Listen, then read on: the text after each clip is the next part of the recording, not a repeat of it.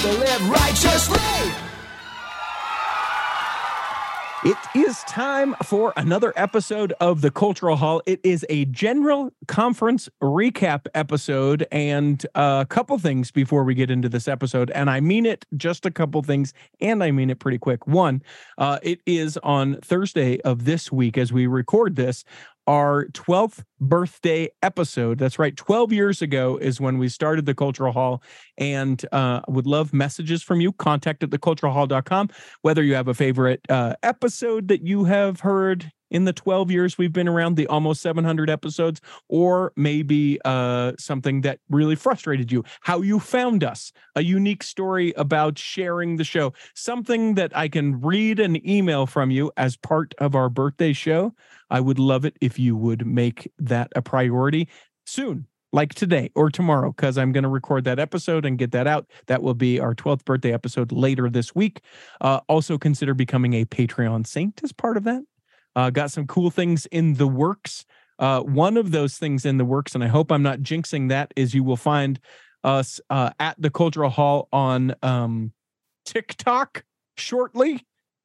We're gonna start doing weird, crazy dances. Yeah, we're gonna start making trending sounds. I don't know. No, we're gonna dip our toe into the TikTok trend right in time for the United States to ban it. So that's exciting. Just in time, man. Yeah. I'm ready to get on and do whatever trendy dance it is.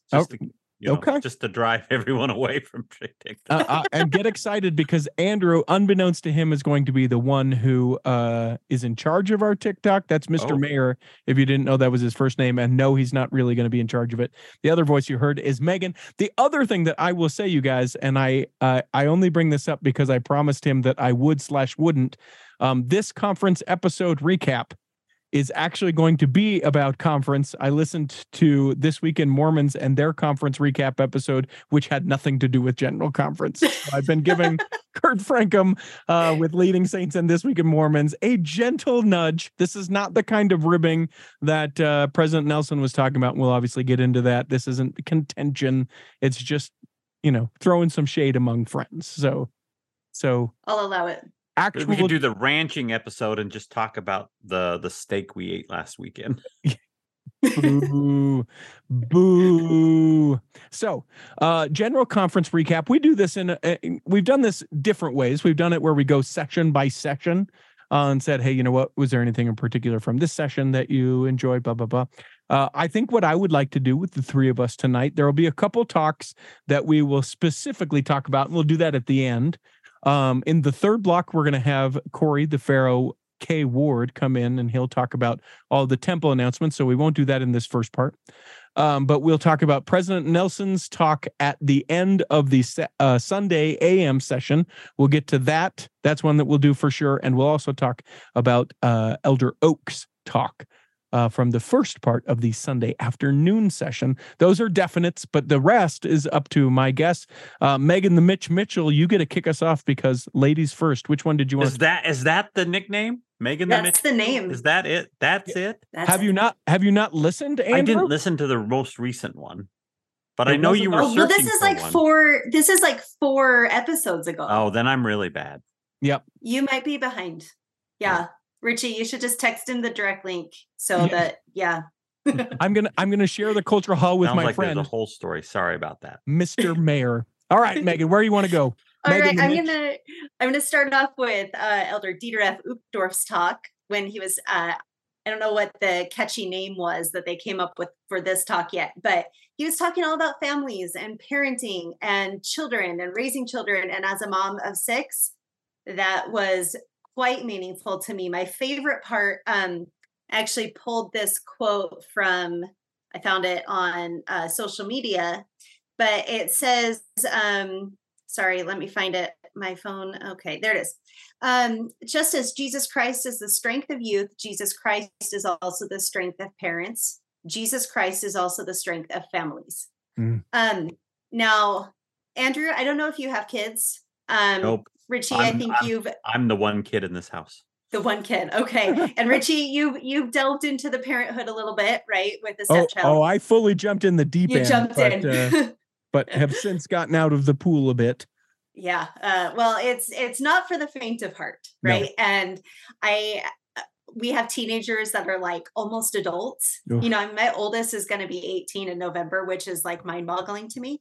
But it is the best reminder for me to know that Jesus Christ is exactly what I need to be able to raise these children, right? Tell me what you mean by that. That sounds like an odd sentence structure to me. I know. It was one of those things where like I started saying it, not necessarily. He's ripping on your grammar. That's what he's turned into, ripping on your grammar. He wouldn't be wrong. But I need the atonement in my life more than I need anything, right? And one thing that I learned is that Jesus Christ is there to give me comfort in my trials. He's there to give me forgiveness for my sins, but he's also there to make up the difference. And in everything that I do, and I guarantee that not even on the daily basis, but on the hourly basis, I'm messing up with my kids. I'm doing something wrong. Totally unintentionally. It's because I don't know what I'm doing. Right. Yes, I've been a parent for 17 and a half years, but I still don't know what I'm doing. And each one of my kids are different. So they all offer me a different set of challenges, and I can never get it right. So I need the power of the atonement, making up the difference in the areas where I am absolutely faltering at no fault of my own. And Jesus Christ has paid the price for all of our sins, all of our shortcomings. Those are my shortcomings and also the shortcomings of my children. And I've had some kids who have been through the ringer in their lives. Some because of choices that they've made, and some because of choices other people have made. And sometimes it's like those rocks that Sister Johnson was talking about. They're all carrying rocks, right? And the only way to lighten that load for them is through the power of Jesus Christ, through his atoning power. And this is one way that I know on the surface, I can dive into the power of the atonement to make it easier, make it more manageable, make it more pleasant experience. But deep down in my heart, it's really hard to accept that because I want to do it all on my own. But just having that simple thought, Jesus Christ is the strength of youth. He's the strength of parents. He's the strength of families. It spoke to my heart in such a personal way that I hope that I can become a little bit of a better mom after this. That was a little bit of a preach testimony situation. I'm not sure if that was what you're looking for, but there we are. 100%. You know, one of the things that I thought was unique about Elder Uchtdorf's talk, two things. One, no mention of airline anything, which I think that, you know, we sort of have made a parody. I just tuned it out when there was no airline. I'm just kidding. Yeah, I stopped listening. If he wants me to pay attention, he better talk about the FAA at least. Either that or when he mentioned The Hobbit that one time. Yeah. Oh, yeah. So that's part one. The second part of it, and for whatever reason, my mind sort of went, and as you were recapping it and telling about it, like the idea that, like the atonement, almost go with me here. I promise I'm going to make sense with this, but like part of like the repentance process and why we need Christ also interplays with how we are with kids. And, you know, Megan, you can probably relate to this, but there is a certain part of like how you're able to become a better parent and or make your way through things is when you go to your kids and say, hey, kid, insert whatever you did. You know what? I did this wrong as I overreacted, underreacted, misguided you, gave you wrong advice, didn't listen to you, whatever the things are.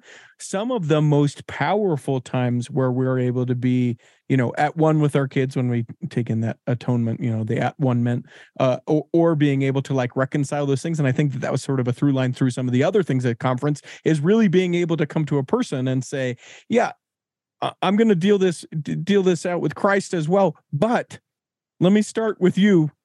And this is what I've done. And that hearing you recap it and also Elder Uchtdorf, my mind went there for a brief moment. Yeah, absolutely. And kids are incredibly forgiving, right? There is so many times when so is Christ. So is Christ, Megan. So was Christ. Exactly. So that's exactly right. Yeah.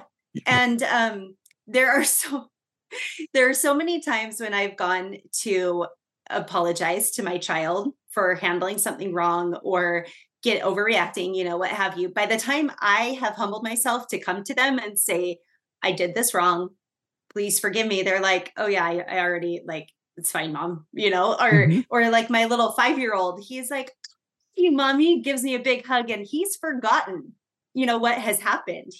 And that is a really, really good example to me, especially as we're diving into more discussions about contention and not being angry, but not being offended and not we can all take a lot of really powerful lessons from children. And we don't do that enough. We talk about it, but we don't actually put it into play. Yeah. Be like the children. Oh, wait, what? No. All of this makes me think of my favorite artist. His name's Rorschach, but he always paints pictures of my parents fighting. Boo. I see butterflies. I see blood. That's all I see. Blood. Anyway, nobody? Great. No. Great talk by Elder Uchtdorf. I think there's a lot of parents, especially, and honestly, probably more moms than dads who are going to lean into that and say, yes, this is exactly what I needed to hear. Because the other thing I loved about it is at the end, he talked about how we all think that we've got it, like we're struggling so much and we're doing everything wrong. And we look at the other families and they've got it just right. And he's like, no, they are having the same struggles. And I think my bet is that there's a lot of moms who are really going to appreciate Elder Uchtdorf's words. Yeah, I like that. Take us away, Mr. Mayor. So Elder Gong's talk about ministering was particularly poignant to me, both as something that inspired me, but also that kind of stung at me a little bit in place that I I probably should look and maybe redo. And the one place that really stung and made me think was he said something to the effect of more say that they are ministering than say they are being ministered to. And then he went on to say we need to do better by not just casually texting or saying, how are you doing in the hall? We need to get to know them. And the whole talk went on and it really stings because I write so much stuff about serving others and everything else. And it's such an important concept to me in things I write and things I do and things and the way I try to live my life. And then so when that kind of sticks out to me, I'm like, maybe I need to do a little bit better. Maybe just because someone says, yeah, I'm okay, doesn't mean I shouldn't serve them anyway. Find a way to serve them. And Sure. that the gist of that talk. And there was one quote that I really liked. He says, wherever we are in this Easter season, let us reach out and care as the Savior would, especially to those whom we are privileged by love and assignment to minister. In so doing, we may draw closer to Jesus Christ and each other, becoming more like him and the followers of Jesus Christ he would have us be. And that has been ringing in my ears ever since that did it. And that he said that the concept of ministering, I think sometimes we think of as an obligation and duty, and it is, but it should be just like an outgrowth of our faith in Jesus Christ. And that's the delta I'm trying to jump over, get to the grass. I can make the efforts, that I can make the plans, and that's the way to get started. But hopefully before I end this life, I can get to the point where it's more of second nature, and it's more of just part of my faith than it is that I have to think about it. I have to push through it, So, guilty admission around that for me. And I'm assuming Elder Gong was Saturday AM because I didn't actually see AM. Or was it? I think so. Saturday AM? Yeah. Yep. One of the very first ones, right out of the gate. Stung me right in the heart. Yeah, I was working, so I was busy being a unicorn at an Easter egg hunt. Explain that to your kids. Pixar, it didn't happen. Yeah, I've got them. They're coming your way, pal. Yes. Do you guys ever find that you do this thing where like your heart is pricked and you're like, oh man, I need to be a better neighbor. Oh, the community thing, right? And this is how bad I am about this. Is I'm like, yeah, I'm going to do this. So then I reach out to the neighbor that I haven't reached out to for a little bit, and I'm like, hey, I want to give you a hand, or hey, I wanted to see how you're doing, or you know what? It's going to be a horrible snowstorm tomorrow. Tell you what, I'm going to take care of your walks tomorrow, whatever the thing is, right? Whatever that thing is, it's very true intention. I'm feeling it. I'm feeling, what I inappropriately have recently called the Jesus flow, where I'm like, yeah, I'm feeling Jesus flow through me. Yeah, I know that's terrible, right? That's so, I just hate it. yeah, but it's so like evangelical. I don't know that I can handle it, but I'm feeling the Jesus flow, and then I commit to the thing with the person, and then right before it, I'm like, why did I say I was going to do this? I don't want to do this. I've got other things that I should be doing. They don't even appreciate this. I created this out of my mind, and it's so funny because honestly, like the purest intent that I possibly could have, I have in my heart when I'm like, yeah, I'm going to go see how this person is doing. And I know they've had a rough go and I just want to take them to lunch. I mean it. And then right before I'm like, why did I don't do want to this? do that. Yeah. I think that's the sting of Elder Gong's talk, is because when we moved from home teaching to ministering, we could always fall back on, I went and gave him a lesson, right? And even though we often weren't doing it, if I wanted to feel good, I could at least stand at someone's door, read them a scripture, and say, did it. Check that box. And he's talking about what he called the higher and holier ministering. And this higher and holier simply means that we have to be creative. We have to be thinking about it, and we have to endure past, oh, I'm going to have this grand idea and it failed, because likely if we are doing ministering correctly, we are going to fail more times than we succeed. I think of my mom with Family Home Evening growing up, and if I look back, we tore her heart out every Monday night by just being the stupid brothers and kids, and we were awful. And yet the thing, I one time went back and told her, I'm like, Mom, that was so integral in my testimony that we did that. And yet if she was to be, why did she keep doing it? To me, I can't imagine why she kept doing it. It would appear that it wasn't successful at all. So I think there's a higher and holier way to do ministering, and sometimes that's enduring beyond our own ability to even see the success. Well, and I wonder how many of us are also allowing ourselves to be ministered to, and allowing our families to be ministered to, not me. Right. And so we also need to be better about allowing people to come and, drop off the treat or whatever, but call, like, if you need a priesthood blessing, are you calling your ministering brothers for it? Doing things like that. Or I've forced my husband, every time he goes on a business trip from, I've told you, Richie, I get like severe anxiety whenever he goes out of town.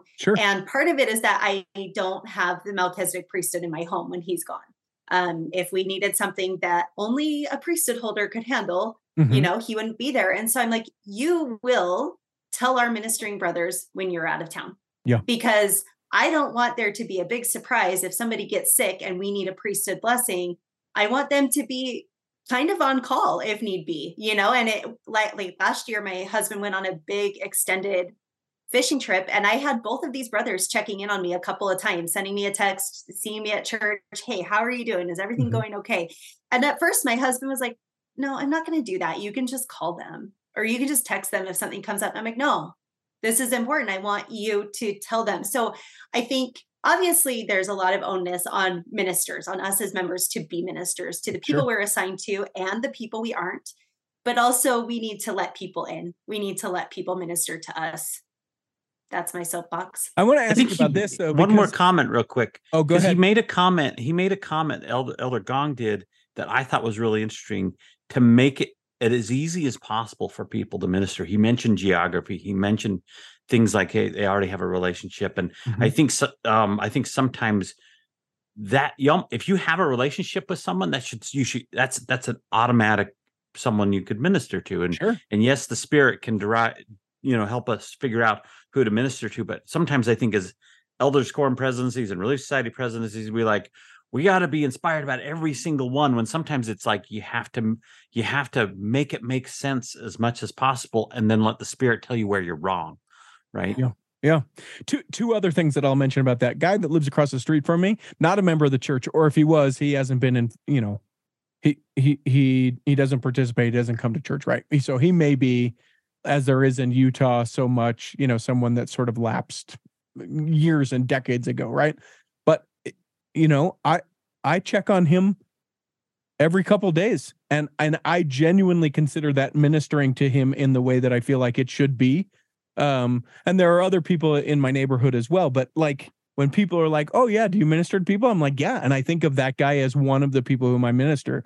He's just a single guy. Hey, you got food? Hey, there's a snowstorm coming. Do you need me to get you anything? Is there anything? And it's like that. The other thing that I think is curious about we as members of the church is that we're really good about, like you mentioned, Megan, about serving other people, but not about being served. And it's curious to me that we can, because I've done this 2 times in my life. One, I had it done to me. The other time I've done it.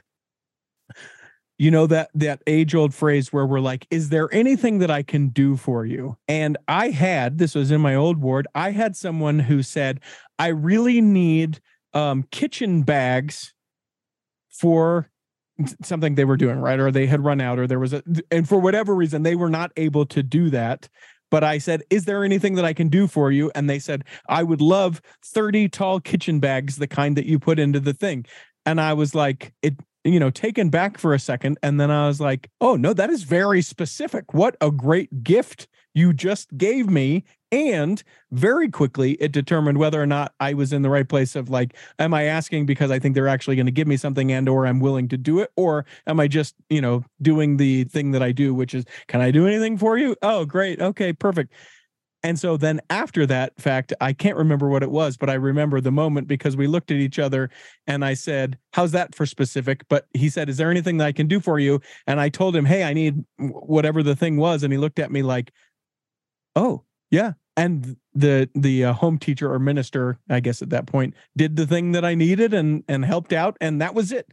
So I think part of that too, like you mentioned, Andrew, is the being very specific. Like, do you need help? Yes, I do. What is it? Can you connect me with some services that will help me to be able to pay my rent? Okay, maybe it's a little out of the norm. Maybe you don't know anything about it, but that is specific and helpful, whatever the thing may be. All right. That's when you say, I know a bishop. Yeah. Who I can talk to, and they'll get in touch with you, and you've done what you've been asked to do. But you make that connection, right? Yeah. You don't just go, oh yeah, there's something. You do the thing. I think I'll talk about one of the talks that I want. Then we'll take a break. We'll come back and maybe we'll go maybe one more talk if you guys feel compelled about a particular one, and then we'll do President Nelson's, and we'll also get into Elder Oaks talk, visit about those, and then wrap it up as far as with the two of you. President Johnson's talk to me.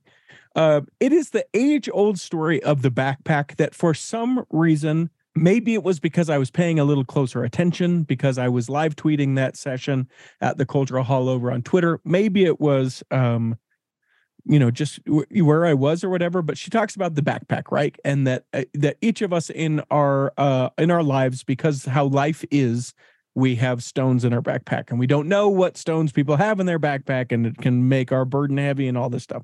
And for whatever reason, this part of that story really resonated with me, and I think it's probably just where I'm at, and maybe some things like you mentioned, Andrew, kind of being pricked in my heart is. It became very clear to me that some of the rocks that I keep in my backpack are things that I'm holding on to that I just need to take out. Not even that they're things like that, like sins that I need to repent or be forgiven of, not, trespasses that I've done against other people, but for some reason, maybe some part of mental health. I don't know. Actually, I'm sort of only like low level investigated this in my mind up to this point, but there are some things where I'm like, I have the ability to take that rock out and I have not taken that stone out of my backpack, and life is harder because I have not done that.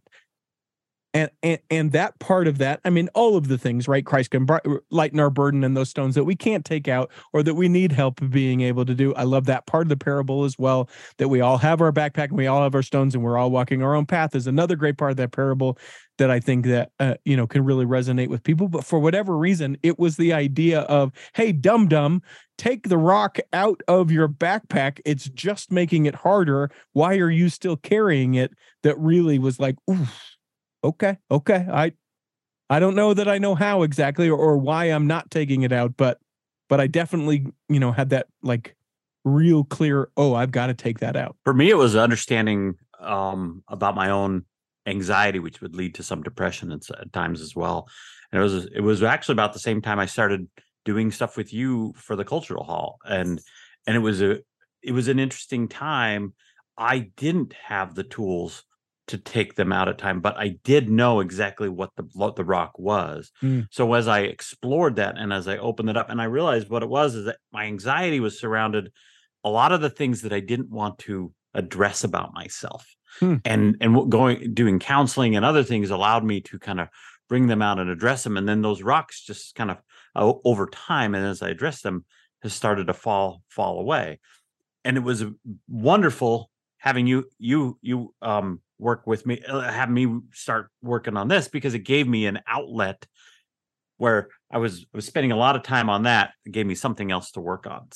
So you can add that to your 12th birthday. It literally saved my life. By coming and working on the Cultural Hall. So kudos to you for having the spirit to say, hey, you can come in and do that. And can you do this and can you do that? And I was willing to jump in and help. So that's a big deal. I appreciate you sharing that. Megan? Well, I have thoughts, but I think what Andrew said was perfect. So I don't want to sully anything that he just said, because that was pretty solely away. Just tell us your thoughts. I was just going to say that I think for me, a lot of like the stones that I'm carrying around don't really have anything to do with like sin, like you were talking, like, it's not sin. It's not things I'm doing wrong. It's my priorities not being aligned where they need to be, if that makes sense. So I know about myself that I have like a serious, almost borderline addiction to my phone and like screen time.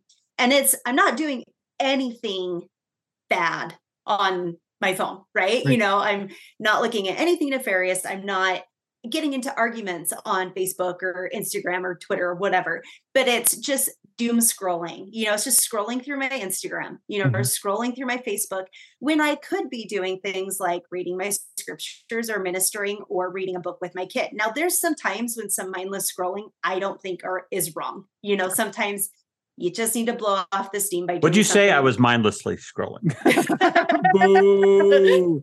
But there are times when I know that priority is not where it needs to be. That priority is totally out of whack.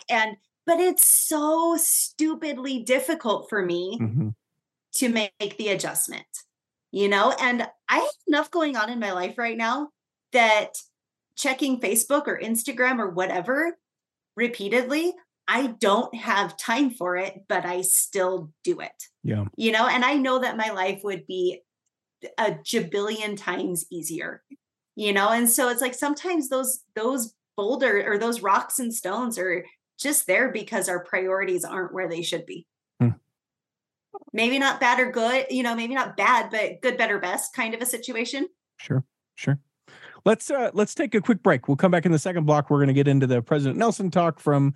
By the way, Megan, that didn't sully anything. Sorry. Yeah, no, it was great. Thank you. It was great.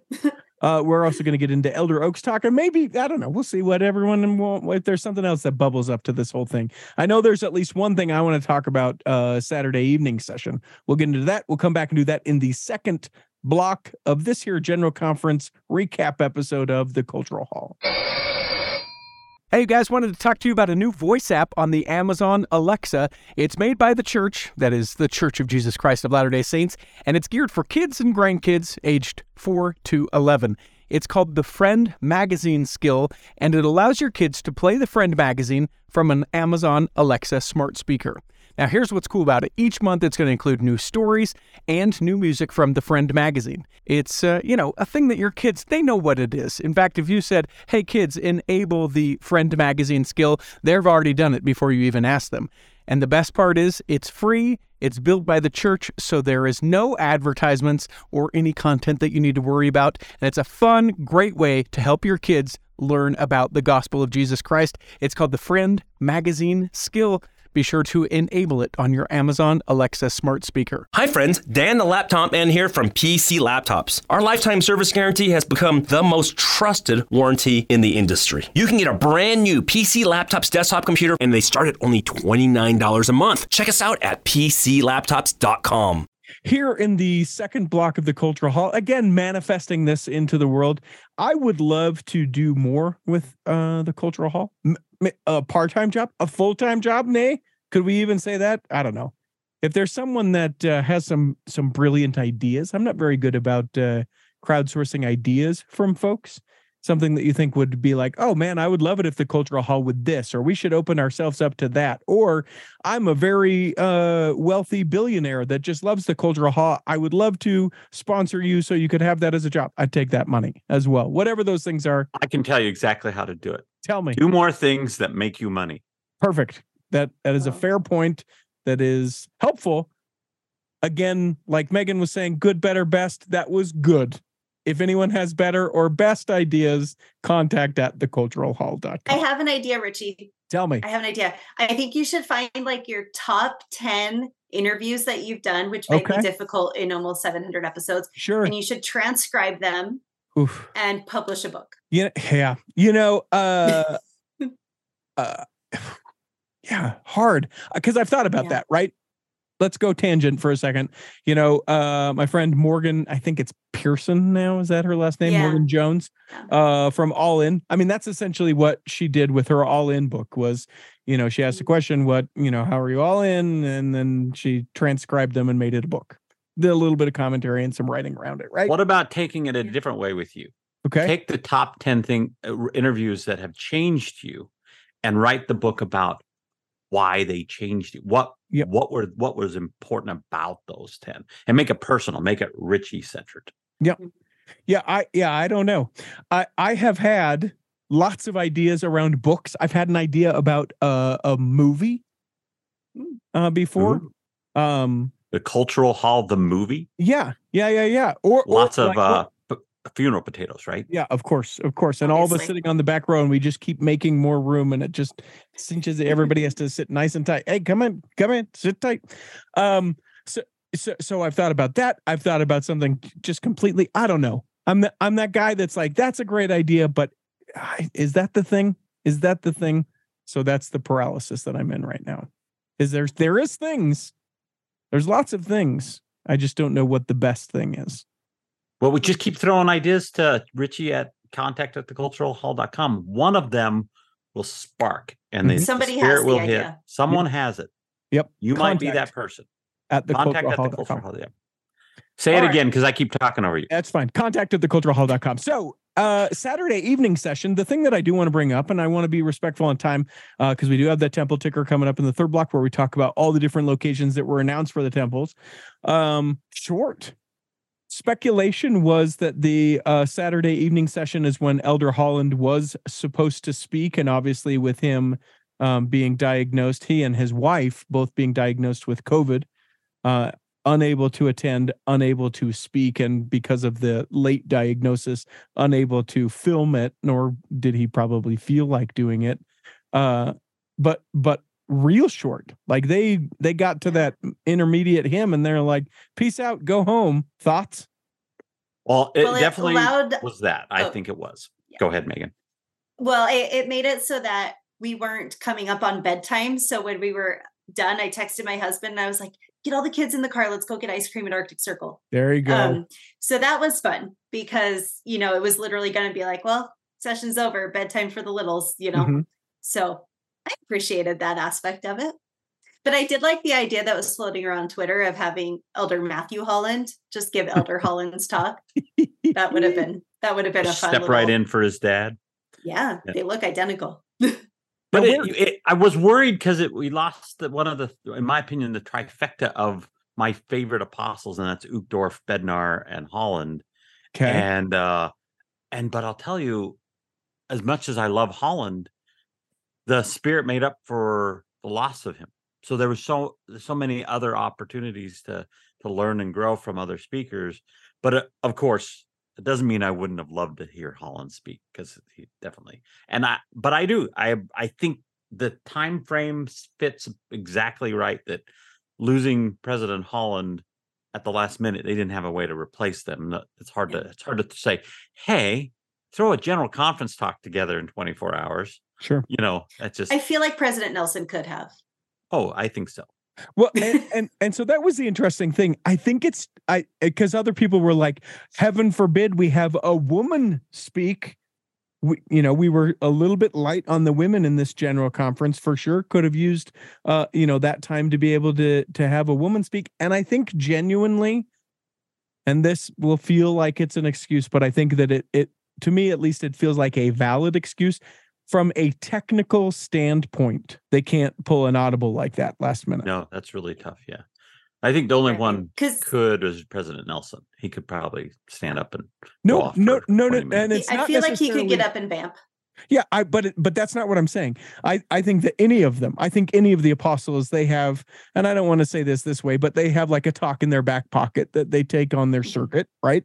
That's not new to anyone. I've had it where the apostle came to my stake conference or my ward even, and then I hear it at general conference and I'm like, is this deja vu, or where have I heard this part of this talk or even this whole talk before? And, they do kind of do a little bit of that. I don't blame them.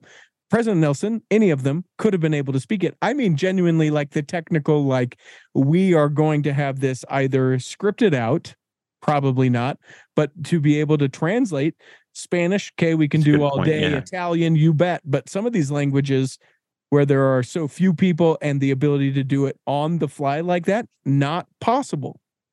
Yeah, I agree. I Well- agree with that. That would be extremely tough if they could even possibly do it. I mean, you'd have to have the UN translators available to you to get that out for the world, and they don't. I know they don't staff them that way. Well, and they have everything timed just to such a T between the songs and how long it'll take to walk to the pulpit. At least this is what I picture in my mind, that it's almost like a choreographed dance between the cameras and the walking and the time between and the everything that, like you said, Richie, just throwing somebody in there, that would potentially mess up a lot of things, because camera angles and everything, Yeah, it would be height even of Yeah. the podium. of that the kind of stuff. pulpit. Yeah. And which Yeah. session they're going to put how firm a foundation in, because it's always in something. Yeah. That and guide us, O thou great Jehovah, too. Yep. Notice that one. Repeat. My favorite is how firm a foundation. Love it. Other things that I sort of noticed in, I think it was the last session. Boy, I'll tell you what, Elder Bednar was sure quick to the pulpit. Did you guys notice that? Yeah, he just No. like I was tweeting, and I'm like in the middle of trying to wrap up the tweet from the other guy. I'm like, oh, he's already talking. Yeah, it was like the guy said amen. He wasn't even out of spotlight, and Elder Bednar was like, let's do it. Here we go. Boom.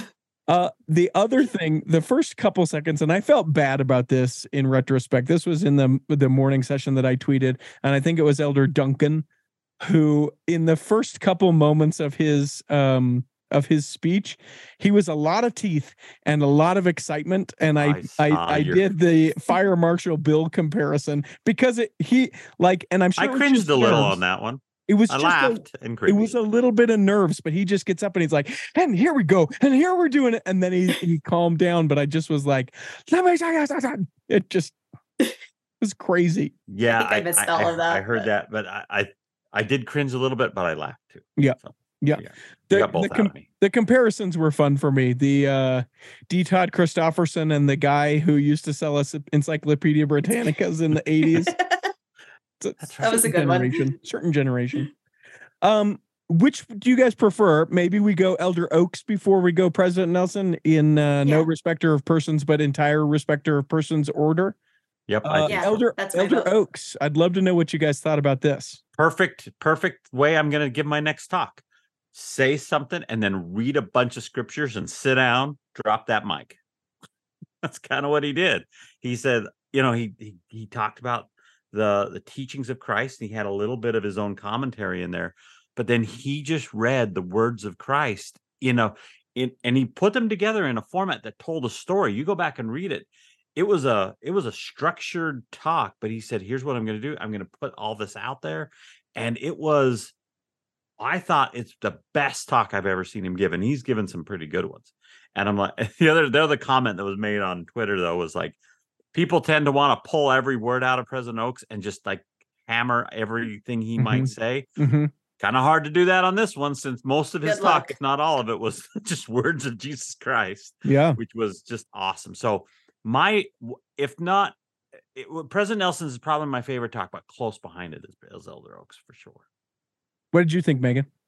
So my only wish with that talk is that it had come earlier in one of the other sessions, because by the afternoon on Sunday, we have a tradition of having a gigantic brunch in between the morning and afternoon sessions with a lot of carbs, and it's amazing. Mm-hmm. But that's also when I start to slip into like my conference coma. Mm-hmm. And so it's hard for me to pay attention. Like I need quick, witty, here, we're going to announce a bunch of temples and we're going to do this and this and this and this.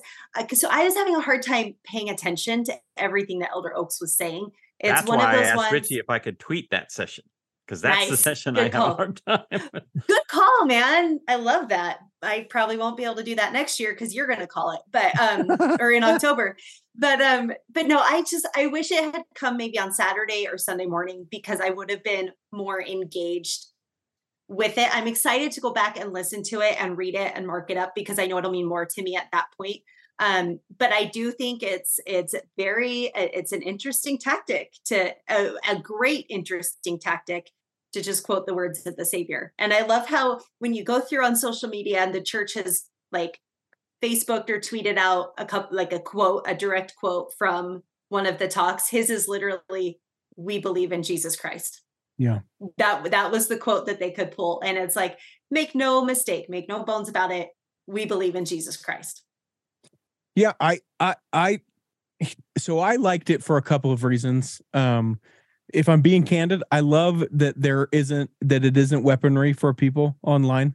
So many times it seems like Elder Oaks, like you mentioned, Mr. Mayor, well, I can't believe that Elder Oaks and this, and then it becomes the focus of what people say. And I'm not saying that he hasn't said some things that I'm like, oh, geez, but to be able to deliver that talk in that way, to just be like, oh yeah, no, those are the words of Christ. The other thing, I just loved its uniqueness. And I think anytime that we can bring something, even, and I'm not applying this in this situation because I thought the talk was very well crafted, but I think anytime we can present something that has been presented before in a different way, there is something that I learned because it is presented in that different way, even if it's not necessarily better or worse than had been presented previous. I just go, I'm paying attention more because I have never observed something like this. And so I really appreciated that that part of it.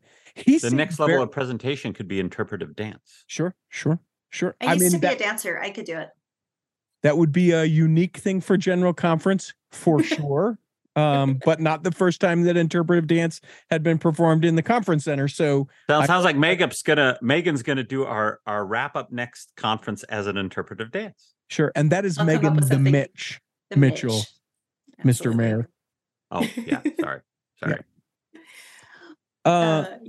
The other thing, a particular, and maybe I'm playing into this in my mind, but we know Elder Oaks to be the next prophet of the church, should President Nelson, who didn't look like he's 98 years old at all. Every conference, I'm expecting him to like do what President Monson did, where all of a sudden one conference he was like spry and open, and all of a sudden like, oh, something happened in the last 6 months. Mm-hmm. We haven't seen that yet. I thought maybe since he didn't speak on Saturday, right? Maybe we were going to see a president, and then he gets up and he's like, boom, and he's President Nelson, just like we expect. And I'm like, what? I guess it's not this conference. Yeah. But almost a centenarian, which just sort of blows my mind. But Elder Oaks, it seemed, maybe this is just me putting things on, because he'll be the next prophet of the church. He seemed a little bit more Animated? No, like it felt maybe more official from Elder Oaks than I've ever felt from him before. Like and weighty. maybe, like I say he again, has he knows that's coming, and that weight is on his shoulders. yeah, a little maybe. bit. The mantle is Maybe beginning to descend on it to him. Yeah, it's like every time I see Elder Bednar speak, I'm like, future prophet, because just statistically speaking, that's happening. He's like the Dick Clark of apostles, man. That guy looks like he's 45 and he's like 70. Yeah. Perennial. Yeah. Yeah. Have you got a few grays in there now, and I think he put those in there so we don't keep talking. I don't think they're real. Yeah. I think he did that because he's like, I gotta look like I'm aging. And with that, Mr. Mayor, you don't know this because you live in Texas, but Elder Bednar does a countdown on New Year's Eve that is a party not to be missed. So, do you DJ it? No, he does it himself. Oh, okay. Well, so tangentially about Elder Oaks, I was at a jazz game a couple weeks ago, and he was there with his whole family. Okay. He and Sister Oaks, and the great thing is that he was still in his full shirt and tie and suit. Of course. And the Jazz were wearing their yellow and black jerseys, and Sister Oaks was in a black dress with a bright yellow blazer. And I was like, kudos to her for leaning into the dress code. I appreciate it. And it's funny because we're season ticket holders, so I've gone to so many jazz games, and I am notorious for spotting apostles at the jazz games. And you would be hard pressed to see any of them do anything more than one of these, right? I mean, like fist bump, like a fist, yay! Yeah, like not even vocalizing, right? President Oaks, I saw him standing up and clapping a couple of times, and I could see for that little old man, he was getting into it. But his wife, Kristen, she was in it. It was amazing. She doesn't have the so calling. That's my she tangent. Can do what she wants. Yeah. Right, it's true. It's true. But he got up and he was cheering, and it was a blast. Last thing I'll say about the talks, and then let's get into President Nelson's, because I do want to give a few minutes, and then we'll wrap this sucker out. Patriarchal blessings, man. Two talks, but 2 talks, 3 mentions, 3 I didn't hear the mentions, and interesting angles talks, too. Yeah. I loved what Elder Bennett, when he was talking about his parents divorcing and then his anxiety. I had no idea he was leading into patriarchal blessings from that. It was amazing. Loved it. It's one of my favorite topics to talk about. So I was in him. Racked my brain any time in my life. Have there ever been a talk specifically on patriarchal blessings? And I cannot think of any. They've mentioned them for sure, but to have the first time it happened, I even said, "Hey, I don't think there's ever been a talk that I've heard of in my lifetime, anyway, or that I would remember." It could have happened when I wasn't. Sure. But I thought that I could remember, and then there were 2 of them. That is unprecedented. I'll bet you there is not a general conference where there was 2 talks specifically about patriarchal blessings.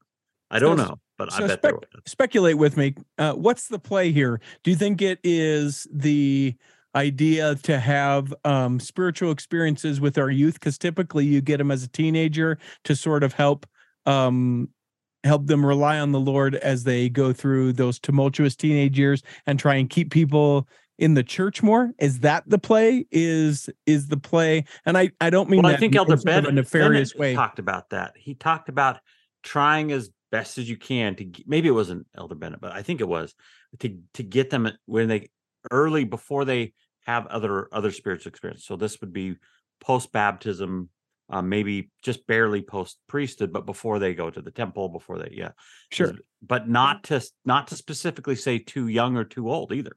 Yeah, because like the oldest was 90 or something like this. Yeah. But what's the motive? Like if we were to be those people that are like, nah, I bet the church is doing this because of this. Do we think that it's to try and keep people, in the church that, like missions? That's one of the things that people have speculated why they changed the age for mission is because we're losing so many of that age of people within the church. They're more likely to stay if they serve a mission and serve for the church because either one of a couple of things. 1, they've committed the time and have a harder time leaving, or 2, they have these genuine opportunities to feel with the Spirit and be led by the Lord, and then they have no desire to leave. Like, is there some part of that, or is it Or is it more of this? The church recently, last couple of years, has talked more about hearing him, and this is like a crank up the volume of hearing him and go out there. And if you're 40 and don't have your patriarchal blessing, let's get this done. Like what do you think may be the other part of this?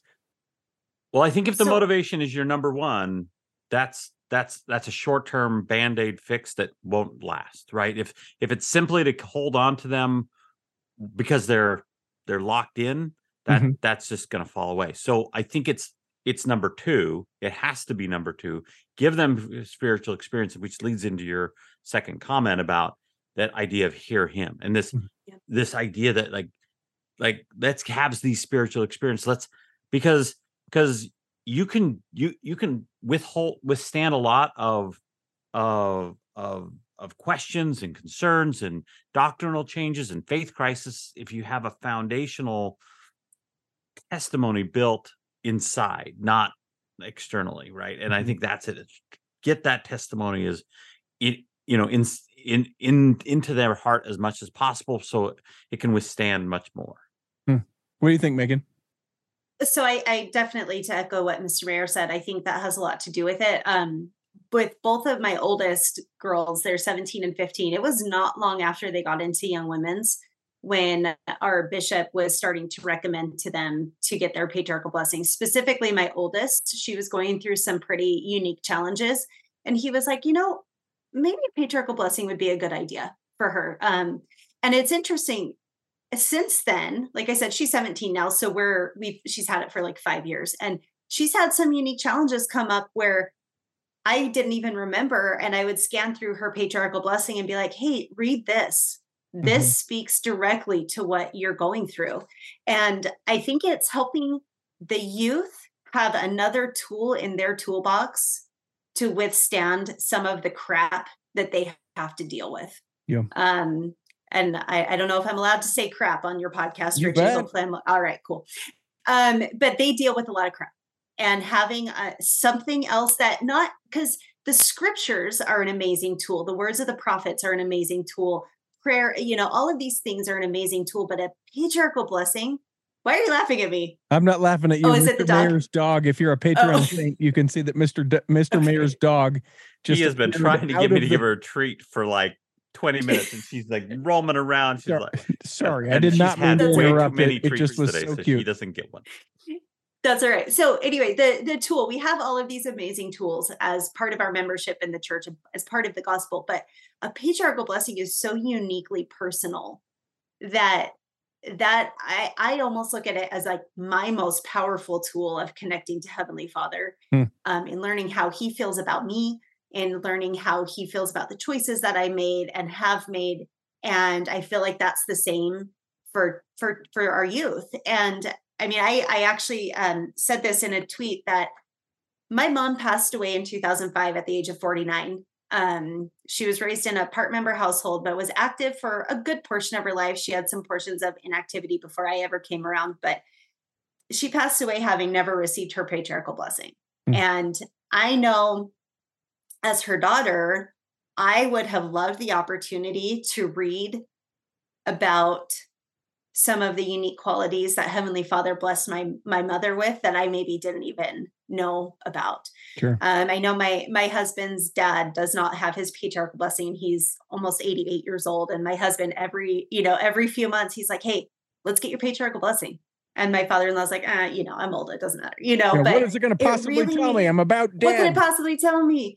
But I think there's so much power in knowing how our Father in heaven feels about you personally. The things that he has instilled in your character that are unique to you. I think that is such a powerful experience to have, is reading those things. So like I said, the youth go through so much crap, and it gets younger and younger and younger.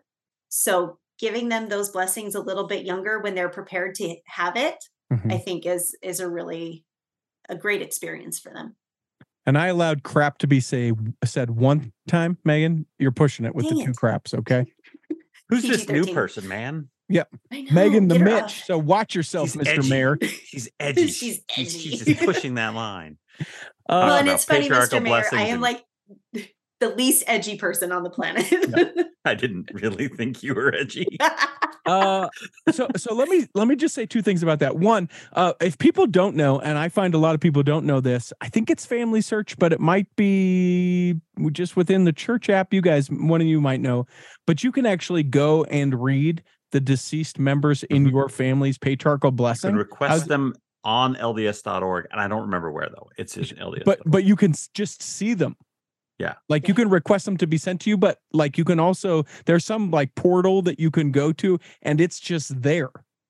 Wow. And somebody listening knows. So tell us. Yeah. Maybe Megan Oler Gordon, who does our show notes, maybe she will leave that. I got my dad's a few years ago. So, and I know I just did it through LDS.org and then they just sent it to me. But yeah. Now it's available, some online portal, maybe Family Search, you can be able to see it if you're a member of the church, whatever. But being able to read my grandfather's patriarchal blessing, super cool. So that's one thing. The second thing, and this is maybe, let's go down this tangent for a minute. Because my patriarchal blessing was so instrumental in my life, for people who don't know, maybe this is your first episode of the Cultural Hall, or maybe you haven't been around for a while. I was excommunicated for a good long time. And when I was in my early, I guess late teens, almost go on a mission, I wasn't going to go on a mission. I had a girl that I was dating who, to her credit, was very much like, you need to get your patriarchal blessing and consider going on a mission. Got the patriarchal blessing, really started to put me on the like the path, to serve a mission and really to be able to think about like God's hand in my life. Now, here's the thing. In the last year, I found out that she left the church, that she has said that this is not a thing for her. And because of either the ability that I have to be able to know and talk to a lot of people, I have talked to a lot of people that have left the church.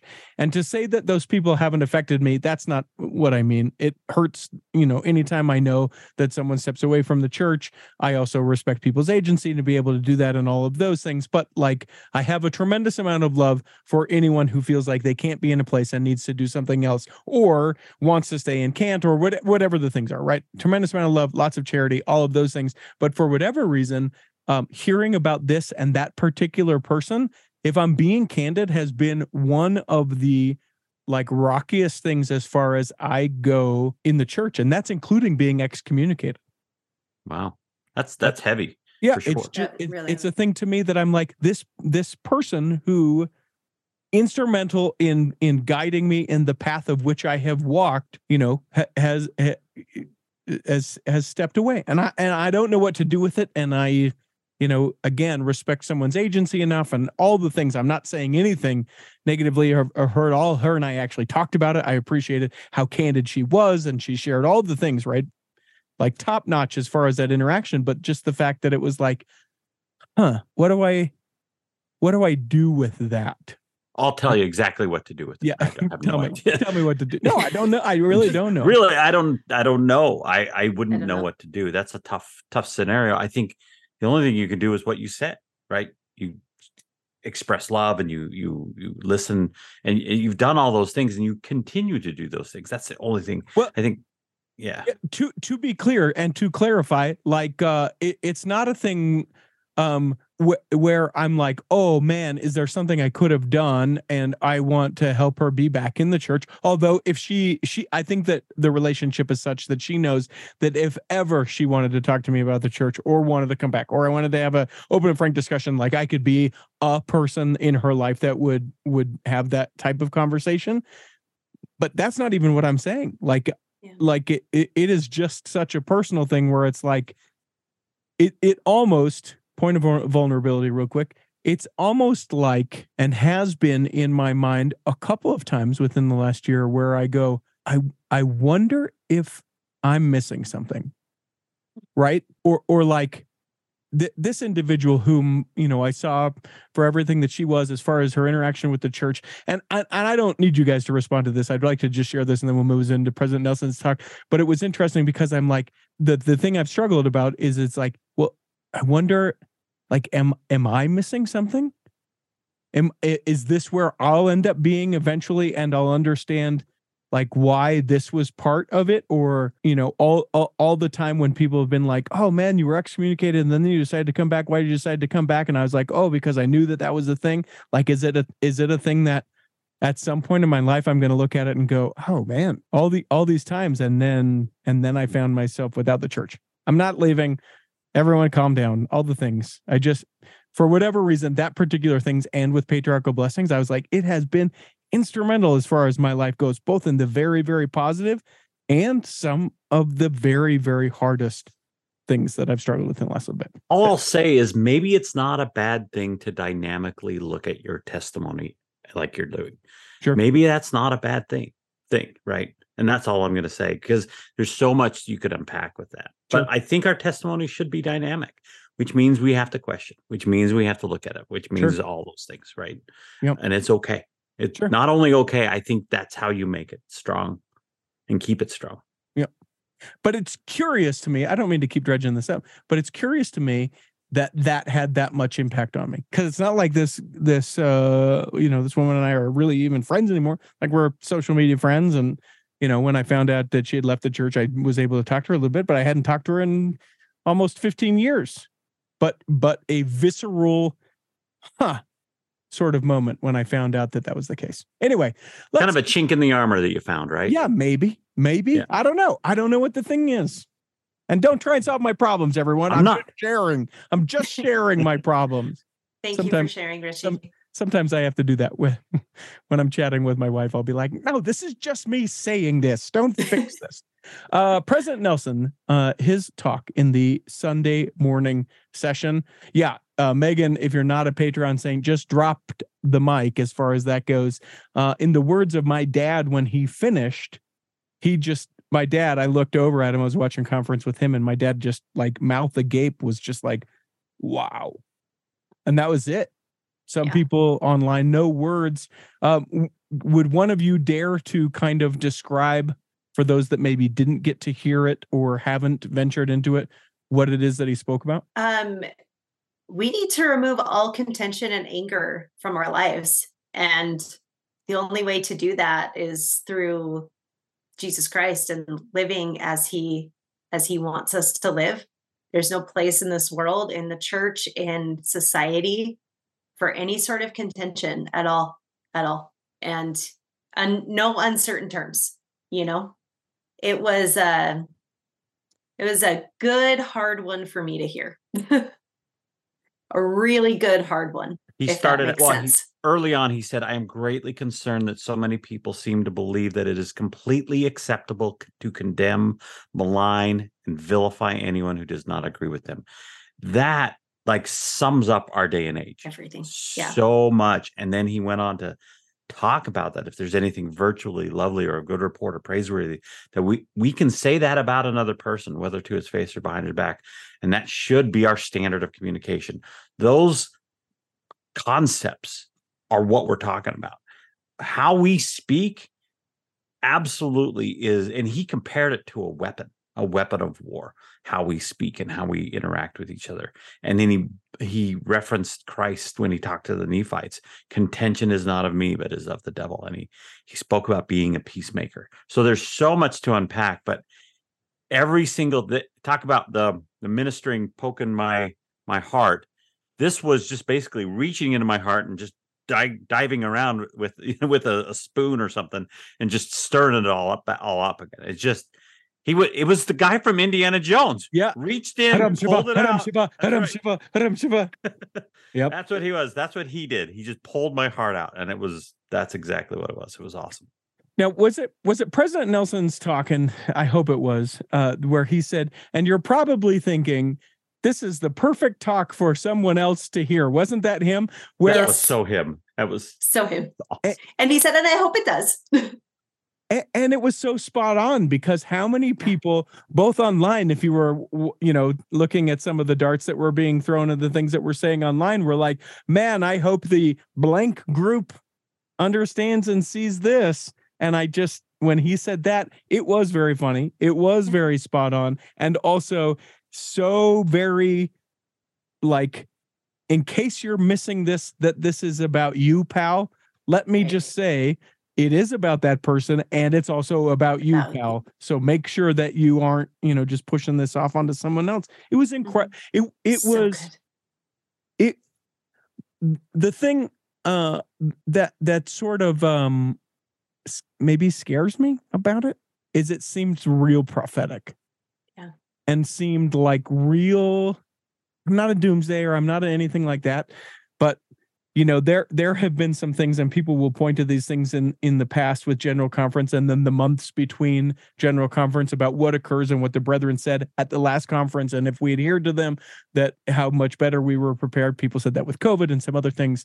Like, if in fact he is the gentleman up on the watchtower for God and seeing what's coming and felt the need to be so direct and prophetic in these things, yes, I love it. Yes, I hope to change. Man, Hadam Shabbat, my heart, and rip it out. But also, what the crap is coming that we need to be able to do this. And instantly, like, my mind thinks of things that could happen this very week as we release this with, former President Trump being indicted. That's a whole can of things that, could be the political divisions as far as that goes. And who knows, the COVID-19 of politics that we are unaware of that waits to be spread, shared, done, all those things. Like, I hope that I am overreacting about the omniscience of what I felt. As that was omniscience. Is that? No, that's all knowing. I felt like it was ominous, like, yeah, I don't think you are, ominous. though. Okay. I think if you look just from our perspective, look at the path that we're on, it's leading somewhere, let alone from a prophetic viewpoint. And I always think it's interesting, as President Monson and President Hinckley and others, as they get near the end, the things they choose to think about, to say in General Conference seems to focus. Yep. And not that they weren't focused before, but they don't know when they're ending, but they know that there's only 1 or 2 or 3 or 4 General Conferences left. We don't know, obviously, sure, or at least that's where they. And so, what do they choose to talk about? And if you go back and look at them, they're very poignant, and they lead into they lead perfectly, just like John the Baptist led towards Jesus Christ. The prophets are Eliases to each other, right? The one leads into the next, and it's amazing what President Nelson's focus has been lately, and this conference specifically. Yeah.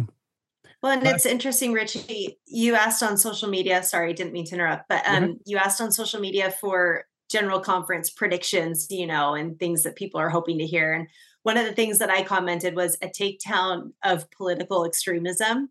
And so when President Nelson, but then it was funny because my uncle then commented on my post, and he's like, yeah, but people on the right are going to think you're talking about people on the left. People on the left are going to think you're talking about people on the right. But as soon as President Nelson started talking, I was like, oh, my prediction was right. He's taken us all down for our political extremism. But then as I was listening, I was like, oh, wait a second. He's literally talking to me. And the fact that I got so mad last week about this thing where I thought that I was being slighted. And I was like, I'm ready to cut off all of these people because they were being such da-da-da-da-da-da-da-da. And I had a huge mental breakdown over it. I was like, oh, that's what he's talking about. Yeah. He's talking about the other stuff, but he's also saying, hey, Megan, get your crap together and stop being a jerk. That's 3 times. In fact, he specifically mentioned learning not to take offense. Like, exactly. And I'm like, oh, I sometimes just go right to the offense and don't give someone else the grace of having a bad day or having a different point of view, or maybe not even meaning anything that I'm taking. But often we expect them to, we will take that offense because I deserve better respect, as opposed to giving them the grace that I would expect, I would want when I maybe make a statement that makes someone upset and not realizing it. Yeah. If there was one thing that talk in particular left me wanting, was the how to do it. He talked about how Elder Oaks and Elder Eyring, who are separate individuals and have different thoughts and feelings, and they disagree, but they disagree civilly. I'm sure I would love to have that masterclass, whether it's in a fifth Sunday lesson, whether it's, we bring in professional people, are there people that are able to have these conversations and say, Andrew just said something that made you really mad? But I How think can he you did react to what give Andrew some said? specifics. I think he did give some specifics, and he maybe not about that particular scenario, but he Sure. did say, he says, now is the time to lay aside our bitterness. Sure. Now is the time to cease insisting that it is your way or no way. Sure. Now is the time to stop doing things that make others walk on eggshells for fear of upsetting you. So he did give some very specifics, very strong specifics, and I think you got to bring that into it as well. Yeah. Yep. I just want to know more how to do it. And I think we all need to. Megan the Mitch Mitchell, you'll get the last word, Mr. Mayor. You'll get the second to last word. I'll just say I appreciate everybody listening. Send us those things you've thought about at the beginning when we said, now you've forgotten about it. Contact at theculturalhall.com if you have a 12th birthday message, something that this means something to you, a suggestion that will make us thousands of dollars so I don't have to keep working other jobs. Or you're just that rich person that is like, I like this well enough. I'll throw some shekels that way. Contact at theculturalhall.com. That will be my final word. Mr. Mayor, what is yours? My final word is I'm pleased to finally meet Meg the Mitch Mitchell in person, or at least over video. And I'm grateful that you're part of this group. Thank you. Thank you so much, Mr. Mayor. My final word, if I can plug myself for a second, Richie, over at the Little Lessons podcast, all of this week, rather than releasing a single episode on Thursday, I am doing a mini episode every day this week following Holy Week, leading up to Easter. Cool. Palm Sunday and Holy Week is something that I've always wanted to learn a little bit more about. So tune in to the Little Lessons podcast for a short little 5 to 10 minute mini episode taking you through the Holy Week before the resurrection of our Savior, Jesus Christ. Very cool.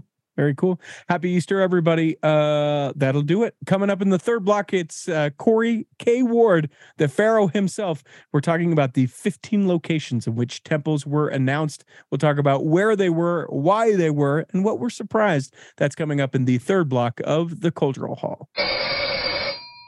BestDJinUtah.com. It's been a while since we've had a new one of these, and I apologize for that. It's because I've been so busy DJing events all over the country, but especially here in Utah. Been able to do some great, weddings. I've done a prom or two for different listeners of the Cultural Hall. I love it when you reach out to me at bestdjinutah.com, or you can find the phone number online as well. I would love it if you say, hey, I heard about you on the Cultural Hall, because maybe, just maybe, I give a Cultural Hall discount. All sorts of events. It doesn't have to be a wedding. It could be a community event. Maybe it's a ward or youth activity. I'm doing one of those this summer. In fact, just lock the deal down on that. Whatever it may be, if you need music to accompany your event, or you just need a great MC, I would love to be able to help you out. You're simply going to need to go to bestdjinutah.com. Imagine running a small business today. It's challenging. Imaging and internet presence is an absolute must. Even with that, you're still a small star in a bright cyber universe. Now, imagine you have someone who understands how to get your site designed for your talents and then easily searched by potential clients. Imagine Lennon Design. Whether it's strictly a website or a whole package of logo creation, advertising media, and promotional materials, Lennon Design is your partner in business. They'll test the boundaries of their imagination to create something unique for you. When you need creative, affordable design, let it be Lennon Design. Call 801-699-3022 or visit lennondesign.com. It is time for the Temple Ticker as part of the conference recap. I don't know if you were like me as you watched conference.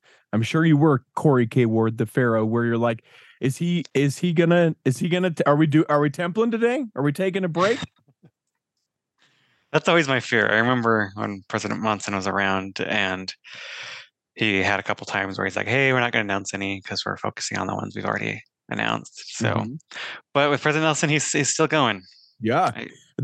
I loved the, and I can't remember his exact verbiage, and you might remember a little bit better than me, but it's like, and all that's great because we build temples, and now, like, it was the hardest shift, like segue intro, and all of those are great things, and here's the temple. But he did try, to his credit, to segue over to, and this is the temples. Yeah, I always there's always that segue that he has to do, that transition. And I'm like, how is he going to make this? I'm like, is it not going to happen? Oh, it's going to happen. I remember once with President Monson, he simply said, "Before I begin my remarks, I'm going to announce 5 new temples." And so it was like he had no segue. He's just like, Yeah. "I'm just going to announce these, and then I'll talk." Yeah.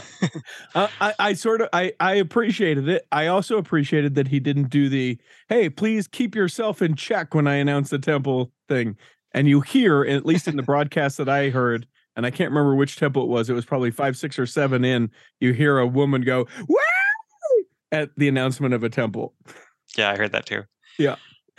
So without any further ado, we are going to talk about the 15 locations that were announced in spring of 2023 General Conference, where they are, what might be unique about those particular places, and in no specific order except for the order that they were announced in General Conference. Let's get to it. Yeah, the first one announced was one that's a little bit hard to pronounce. I think it's called Retalhuello, Guatemala. So this is going to be the 6th temple in Guatemala. And this is only a town of about 90,000 people. There is a mission headquarters here, so it does have a decent church presence, a nice stake, and a few more stakes around it. So it'll probably have about 5 stakes in a district. Which I thought was interesting. It's the mission for Guatemala that's headquartered there, or is it one of these like area, headquarters? It's one of like I think there's 6 or 7 missions in Guatemala, so it's one of those that are kind of in the periphery. We talked about last time. We talked about the Huehuetenango temple. Mhm. Basically, there's one temple right now in Quetzaltenango, and then they're building the one north in Huehuetenango, and now this one's south in Retalhuello. So they're just get all the parts. Let's get Guatemala taken care of. Yeah, that's right. If you served in that former mission, then that used to be just one, and so there's like 3 temples in that mission. So will you go down? No, No, that's not my mission. Oh, I love it. No, are you going to go? No, heck no. What? No, same country, different mission. Come on, please. Peru. Yeah, Peru, Iquitos, Peru. So this is one of my honorable mentions that I had last time. This is gonna be the 7th in Peru. It's in a very unique spot because it is in the middle of the Amazon jungle. There is not any highways that are built to this city. So if you want to go from the main part of Peru or from Brazil to Iquitos, you either have to take a plane or you have to take a boat through the river. So it's a very isolated place. I remember in 2012, President Uchtdorf visited this place after he dedicated the Manaus Brazil temple, and he kind of did the, hey, get a temple recommend and everything, prepare. So ever since he's gone there, this had kind of been on my radar.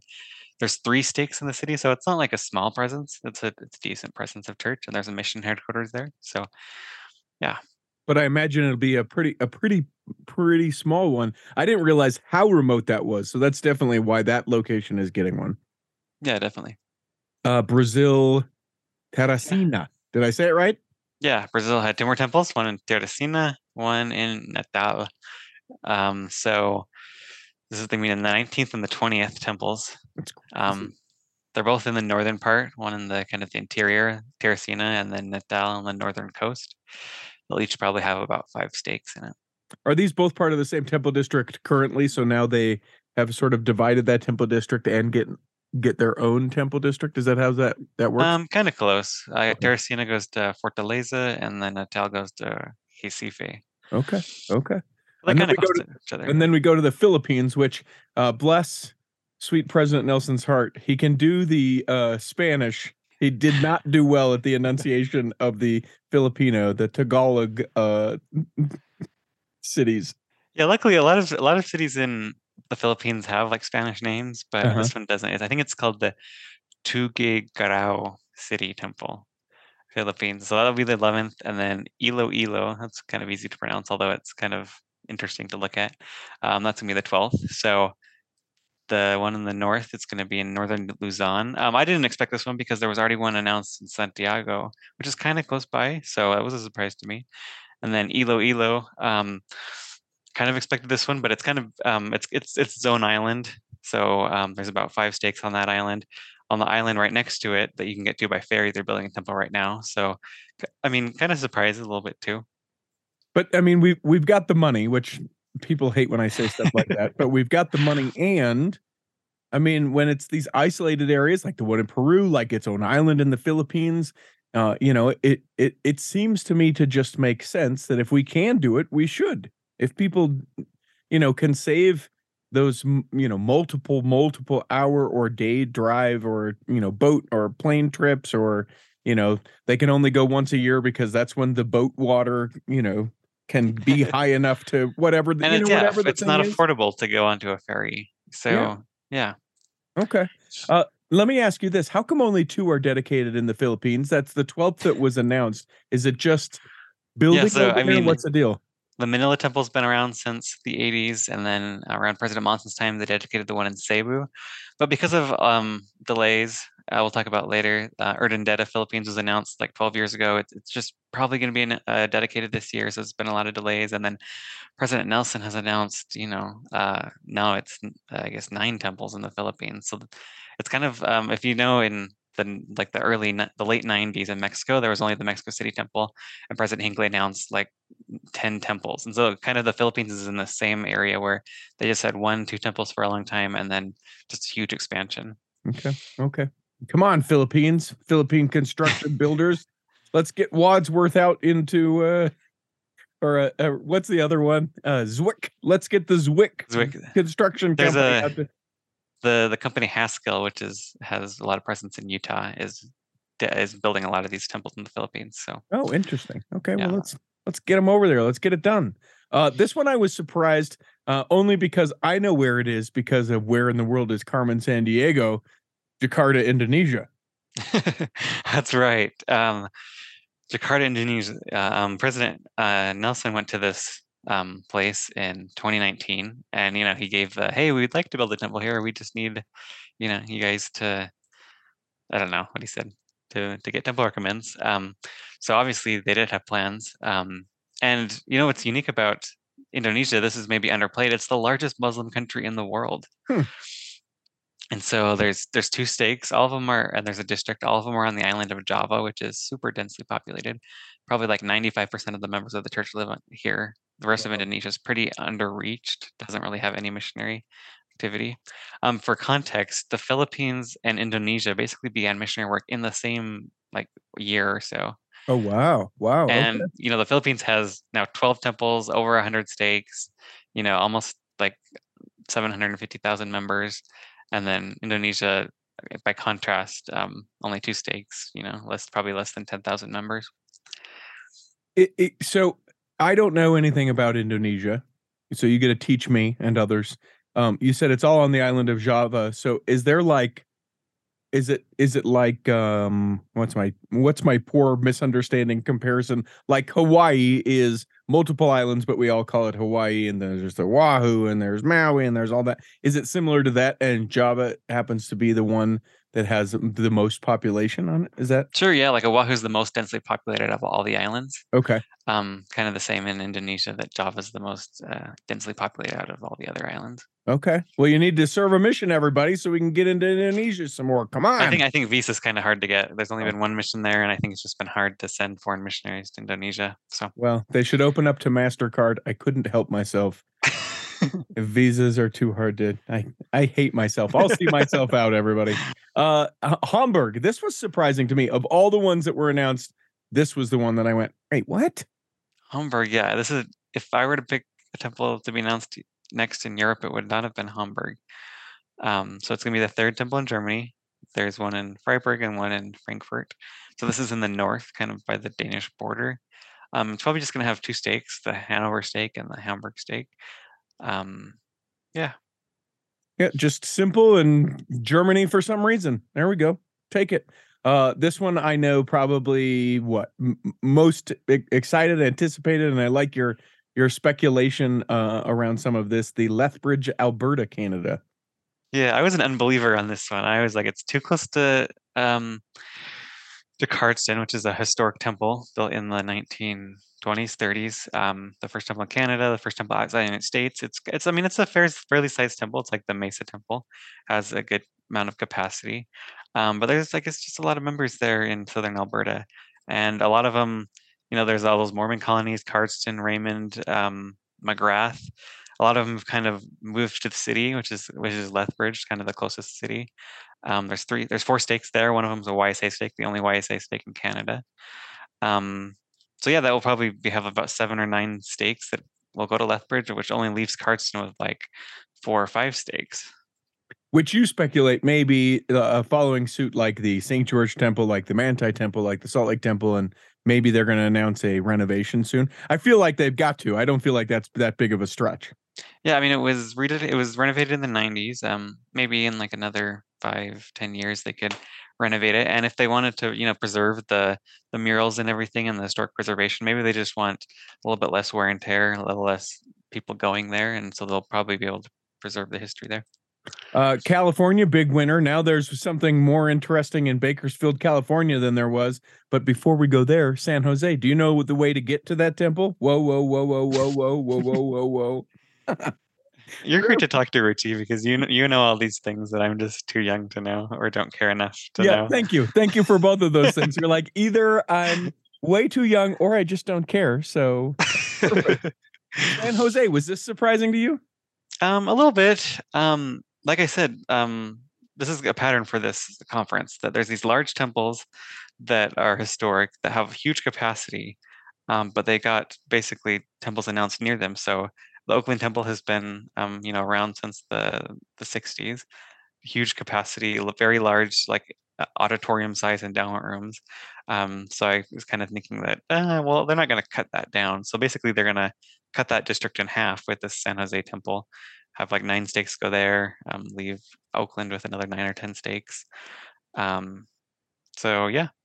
The question that I have about the San Jose Temple will it be as grand that all of the Californian people will take their daughters there for their quinceañera pictures? Have you followed that at all? Yeah, I have seen that actually. The Oakland Temple is like the place of all the places in the state of California where people who have quinceañeras will bring their 15-year-old daughters to get their quinceañera pictures. It's big, elaborate ball gowns, and on any given day, I'm told, you can go to the Oakland Temple grounds when the weather is at all,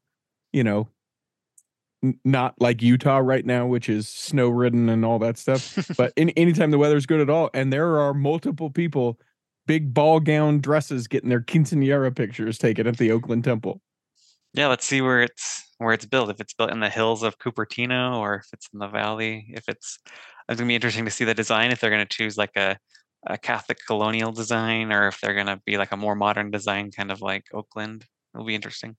And now Bakersfield, listen, they've already increased the value of Bakersfield by 200% by putting something there that's actually interesting and worth stopping. Man, the 12th in California, the Bakersfield Temple. I've heard this reputation, but I have never gone to see it. Yeah. The church newsroom boasts, it's near Death Valley, very very nice location. Yeah. Bakersfield, honestly, take a trip sometime. It's probably 8 hours from where you live. Okay. It's not worth it at all. If there's someone that you just want to get to know and you're wanting to do a drive and you're just looking for something different, just tell them, hey, let's go to Bakersfield, California today. And when you get there, you'll be like, what? Why does this place exist? There is one good restaurant. I can't remember off the top of my head, but you go eat there and then you come right back and go, I don't ever have to do that again. Okay. I'll put that on my bucket list. Yeah, perfect. Yeah, it'll probably have about 6 or 7 stakes, all the way spanning from Ridgecrest in that Death Valley area, all the way to Portersville up in the north, and then all the way to the coast to San Luis Obispo. So that will probably be that huge temple district. Jeez. Which it's also taking away from the LA Temple District, which is another of these large temples that's probably underutilized. But I guess it's not part of the calculation anymore. Well, and we built him too big, maybe some people would argue. Yeah, these temples in California, they were large. Like back in the day, people were moving from Utah to California. So these temples are bigger than most of the Utah temples. People thought that California is the future of the church. It's going to be headquarters there in the future. So it's a different mindset that they had back then. Nope. Take that, California. Take that. Now, I heard the announcement of Springfield, Missouri, and I thought, my hand cart's not ready. Is this somewhere significant that I need to? Is this a sign of the time, Corey K. Ward? It's closer to Branson, Missouri. If it probably has more of that reputation. Not quite by the Jackson County. But yeah, it's gonna be the third temple in Missouri after Kansas City and St. Louis. It's actually the future Bentonville, Arkansas temple, which is gonna be dedicated in September. They'll attend that temple until this one's built. So probably like 5 or so stakes. Interesting fact, and you didn't know this. I just found this out through some of my news sources. The Springfield, Missouri temple. Lots of Mormons performing in Branson, right? That's sort of like it's like the Mormon Broadway. Some people have called it, right? The Osmonds did a stint there or whatever. We gave up doing the live ceremony in the temple, right? It used to just be Manti and Salt Lake, and now Salt Lake being closed, and obviously Manti being closed, we don't have that. It's all video presentation anymore. The Springfield, Missouri temple is all musical. It's going to be musically done by performers from Branson. I just heard that. I saw that on Reddit this morning. So it's very exciting for the Springfield, Missouri temple. I'm not sure that it's true. In fact, I would bet probably that I'm just making this up for entertainment purposes, but how cool would that be to be able to go through your endowment session with people singing the endowment? Let's do it. Was that sacrilegious or just irreverent? I vote irreverent.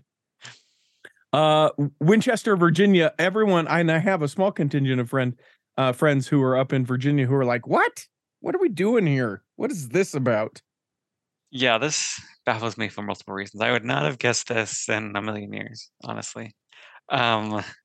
So it's in, I didn't quite know what part of Virginia it was in. I thought it was maybe in the south, but no, it's in the very far, the most far north in Virginia that you can get. It's kind of maybe it's becoming like an exurb of Washington, D.C. Okay. And so it's going to kind of shave off a couple stakes from the Washington, D.C. temple, which is another big temple that's has very large capacity. No, it baffles me for multiple reasons because it's going to be probably have a Winchester stake and the Martinsburg, West Virginia stake, and West Virginia doesn't have its own temple yet. Mm-hmm. And if they would have replaced it in Martinsburg, maybe instead of 2 stakes, it would have had 4 stakes: Frederick, Maryland, and Tamiarsburg, Pennsylvania, and West Virginia would have got its first temple. But sorry, West Virginia. And we know why the shade here, right? West Virginia can't have nice things. I guess so. Well, it's maybe Charleston one day. Yeah, maybe. Charlotte, North Carolina. I think maybe this was the one that someone wooed out. Is that? Yes, it was. And this is my prediction. So they must have listened to the podcast. So yeah, it's going to be the second in North Carolina. 8 or 9 stakes. So, medium temple. Now, there's already one in North Carolina, though, right? In the Raleigh area. Apex. Yeah, Raleigh area. Okay. Yeah. Okay. So is the church growing in that area? That seems like a lot of stakes. Yeah, there's been a couple new stakes like every couple years. So nice. Yeah. Okay. And then we end out in Harrisburg, Pennsylvania. Why does Harrisburg sound familiar to me? It's the capital of Pennsylvania. So maybe when you were memorizing those in school. Yeah. That is it. That's 100% it. So, it's not too far away from Winchester either. So kind of surprised, not as much of a surprise, but definitely it's in that DC, Philadelphia area. I'm going to take all the stakes in the center part of Pennsylvania, probably 6 or 7. And there's already the Philadelphia temple, which if you've never been to, have you ever had a chance to go to that temple? I haven't. Super cool. It's right in the downtown heart of Philadelphia. And if you can avoid getting mugged, which I was unable to do, I did in fact get mugged while I was there. That's a real story. You can wander around and there's like an amazing cathedral that's down there. Just this strip almost of like churches and historic buildings. It's super cool, all within walking distance of anywhere you'd stay in downtown Philadelphia. Okay, it's on my bucket list. But I'll say this: if someone starts yelling at you, don't ignore them because otherwise they'll hit you from behind because you didn't know they were coming.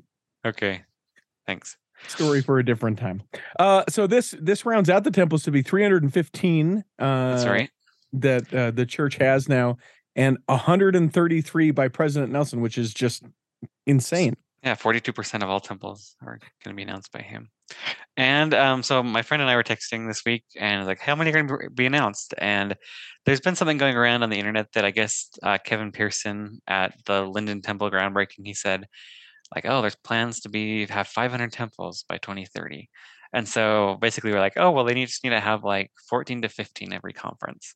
And on the dot, 15 temples. So are we going to have 500 temples by the bicentennial of the church? I say yes. Because that's dotting the earth. Here's something horrible. Who's Kevin Pearson? He's the president of the Utah area, Kevin W. Pearson. Okay. I was thinking of the guy from This Is Us. Isn't that Kevin Pearson as well? That's a young show. That's a show that's on TV now. I'm not 100 years old, Corey K. Ward, but I don't watch TV. I'm sorry. You're going to need to call me. If you're I don't mind that you play the age card with me. That's perfectly fine. But you're going to have to call me sir then anytime we chat. Yes, sir. Yeah. Or elder, so that you respect your elders. That is the end of our conference recap. Get excited because Corey's going to be part of our next episode that comes out later this week. It is our 12th birthday episode. We'll have a temple ticker as part of that. We hope that this episode has nourished and strengthened your body. I hope that if you weren't here this week, that you can be here next week. And that when the time comes, you'll be able to travel home in safety. In the meantime, Chris at Alpine Lakes Travel, Rick McGee, Debbie Wanless, and Chocolate Cake Bites Podcast will be saving a seat for you on the back row of the Cultural Hall. Save me a seat, it's sure to be neat on the back row.